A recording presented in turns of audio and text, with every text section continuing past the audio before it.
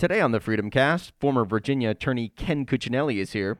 We'll talk about the lawsuit FreedomWorks and Rand Paul have brought against the NSA, the government's thin legal ground to support their unconstitutional spy programs, and the Army for Liberty at FreePAC Kentucky. I'm your host, Brad Jackson, and this is the April 23rd, 2014 edition of the FreedomCast.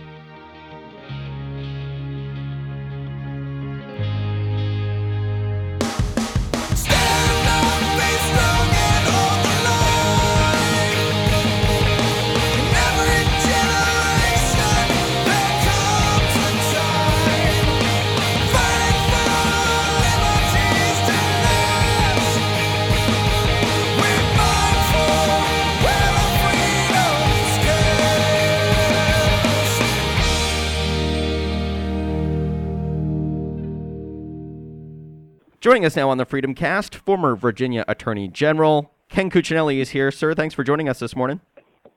My pleasure, Brad. Let's talk about the lawsuit you are doing with FreedomWorks and Rand Paul against the NSA. What's going on there?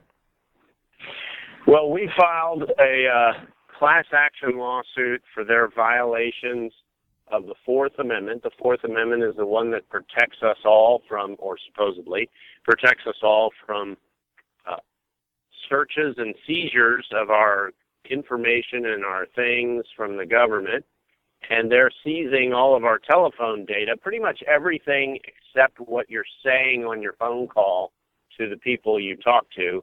Every day they get a data dump of the numbers you call, how long you spend talking to them, a rough idea of your location for that call, and we believe that violates the Fourth Amendment.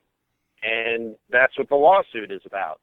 We're waiting in the next week. I expect to receive from the federal government their motion to dismiss, as it's called. That'll be their effort to try to kick the case out.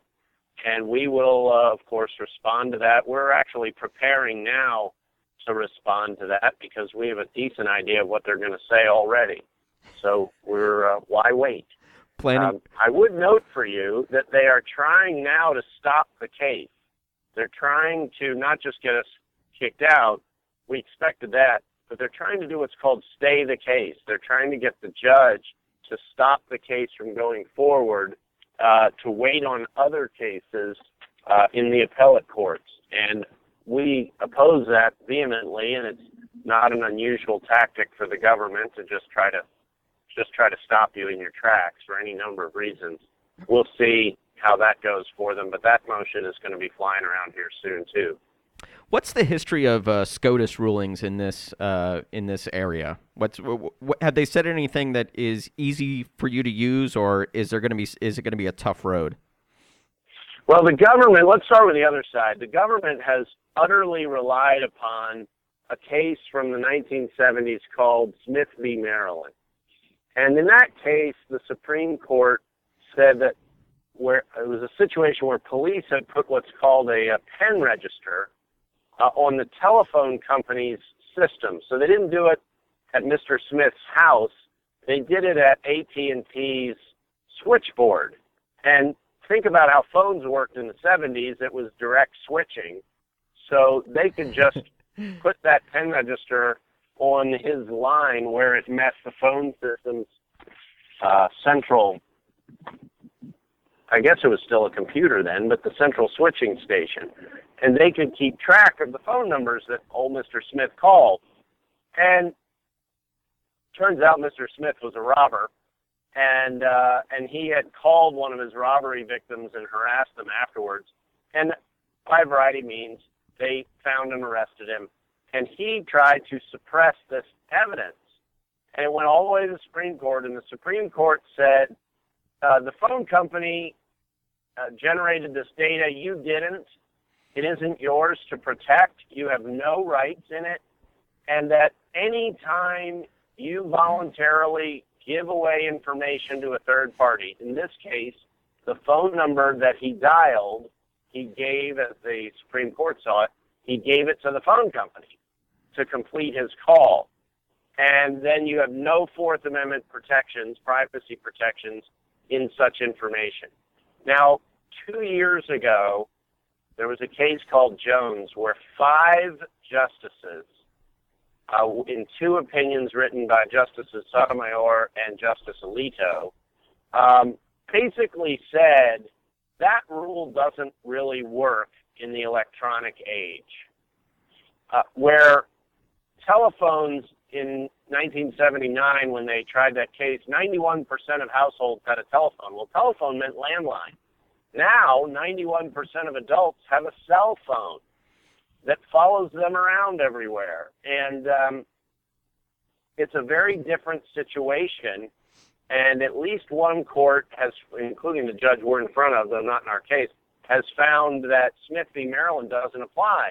But the government is really stacking their whole case on this notion that, hey, you dial phone numbers, you give them to the phone company, you lose all privacy rights in that information, and so we can take whatever we want. And literally, they've been taking something close to hundreds of millions of phone numbers worth of data every day. That probably means everybody listening to you, for 7.5 years. And they search it when they are so inclined to try and find terrorists, and we all agree fighting terrorism is very important. But at least our side of the case also believes the Bill of Rights is very important too, and that they could at least do the same searches but on a particularized basis with a warrant. Go to the court, tell them the information you have about a number, trace it down. We don't have any problem with that. Our problem is the fact that they're literally scooping up everybody in this country's phone data. Like I said, everything but the contents of their call, what they're saying, and gathering that into one gargantuan database and searching it several hundred times a year. These cases are not just about the legal arguments, they're also about sort of the public pressure that they create. What kind of public pressure do you think this case is going to exert on the administration and the whole spying community in some sense there? Well, it isn't just the administration, it's Congress as well. I mean, the statutory authority, the so-called statutory authority for this exercise by the executive branch runs out in June of 2015. So if Congress doesn't reauthorize it in a year and a half, and well, not even a year and a half anymore, in 15 months, in theory it would end. My problem with that is that it was going on before that statute, one of the sections of the Patriot Act, existed. The Bush administration was doing this or something like it without that statutory authority. So I don't know why they basically make up excuses to do this, in my view. And it's very important to have a court rule on this so that we know whether or not, certainly what I think most Americans think is private, can be protected from the government. Now, you mentioned, and I think everybody can agree, fighting terrorism, good thing. This, probably not. But has it gotten to the point in this country where the government can use, quote, in the name of national security as a means to do just about anything, including these searches, that these illegal searches? Has it gotten to the point? Brad, they're certainly arguing that. And, I saw a quote, and I won't comment on it, but I saw a quote by Justice Scalia on this very subject recently about the NSA and saying, well, how do we know what they're looking for? And, I think thankfully he wasn't one of the 5 justices in the Jones case 2 years ago. Nonetheless, to hear a Supreme Court justice say that is concerning, because that rationale, the security at any cost, no matter what it does to liberty, is frankly central to the other side's argument. They will argue, well, yeah, we've broken every rule and constitutional provision, but there's a special case here to allow us to do that. I mean, they actually argue what's called special needs, that is pretty much along the lines that you described, though they would pretty it up a lot. So what happens? Let's look into the crystal ball. Best case scenario: if you win this case, what changes? Well, a couple of things change. First of all, they stopped collecting all of our telephone data.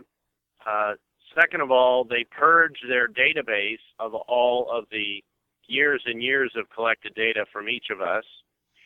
And more importantly, going forward, they are under no illusions that they can just go gather up, literally go get secret court orders to gather information from third parties about you and about me and about every American with no suspicion that we've done anything wrong. Again, this comes back to it is important to fight terrorism. But to fight terrorism, you've got to actually, in the law enforcement arena, you've got to be pursuing something that has some potential to lead to malefactors, to bad guys. And the problem with this program and the PRISM program they were doing for email until a couple of years ago is that they're gathering all this information on the front end with the notion that, well, we'll search it all after the fact so that when we do discover some phone number associated with a terrorist, we have 5 years of data we can go back and search. Well, that isn't the way this works. It certainly did not work this way when the Fourth Amendment was ratified in 1791. In 1791, the federal government literally did none, zero, zilch, nada, sort of affirmative preparing for breaking of the law. They were reactive.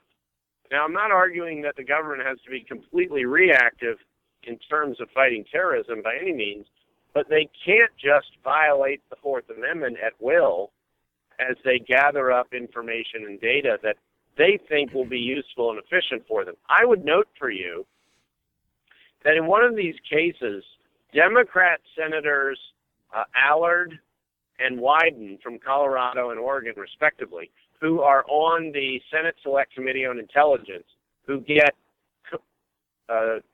secret briefings on all of this, have filed amicus briefs saying this has done nothing to stop terrorism that wasn't otherwise available. They basically have gone to court against the NSA and said these claims of how important this program are completely vitiated by the actual information they've shared with us. Now, they don't tell you what that information is because obviously those are done in secret hearings, but they do come out and say our assessment is we have yet to see an example where this program has stopped terrorism, was critical to stopping terrorism.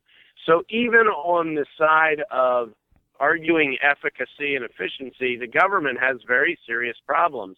And it's interesting if you look back at what they said to the secret courts, the FISC courts, back in 2006 when this program started, versus what they say today. Back then they said, we can't stop terrorism without it. The world will end if we don't have this program, so give us the authority. Secret court where there's no one arguing the other side.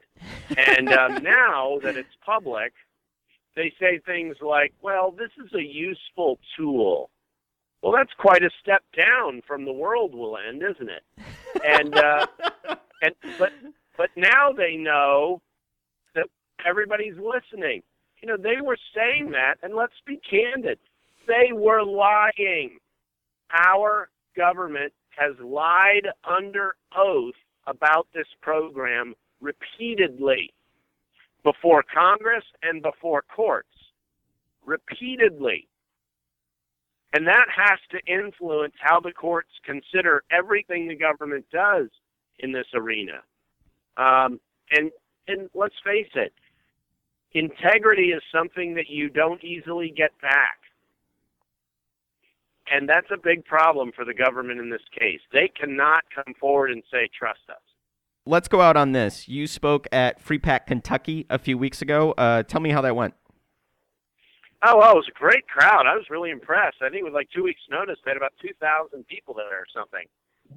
Really enthusiastic, really mixed crowd. It's really neat to look out there and see young people, old people, black people, white people, and all have this focus and passion for liberty. And I really appreciate that. It gives me hope in this country when I see a lot of things that might make one despondent about our future. We really need to get back to a smaller government, liberty-focused mentality as a country, and your government doesn't get there until your people get there. And I think this NSA case can play a role in that. To your point, it's so shocking to people to learn some of what their government is doing that it can wake them up. It can start to change how they vote. It can start to change what they ask people who want their vote. And that, in turn, changes what they do when they get elected. So I think we're having a real impact. It's one of those things that's hard to measure in the short term. But I'm confident, first of all, that we're going to have some wins along the way. One of these cases is going to the Supreme Court, I'm sure. I don't know which one, of course. But I think it's very important that we vindicate the Bill of Rights in this case, and that's our goal. I think the founders would be proud of what we're doing here, and we're on the side of the Liberty Angels in this case. Former Virginia Attorney General Ken Cuccinelli, sir, thanks so much. It's always a pleasure talking to you. Brad, great to be with you.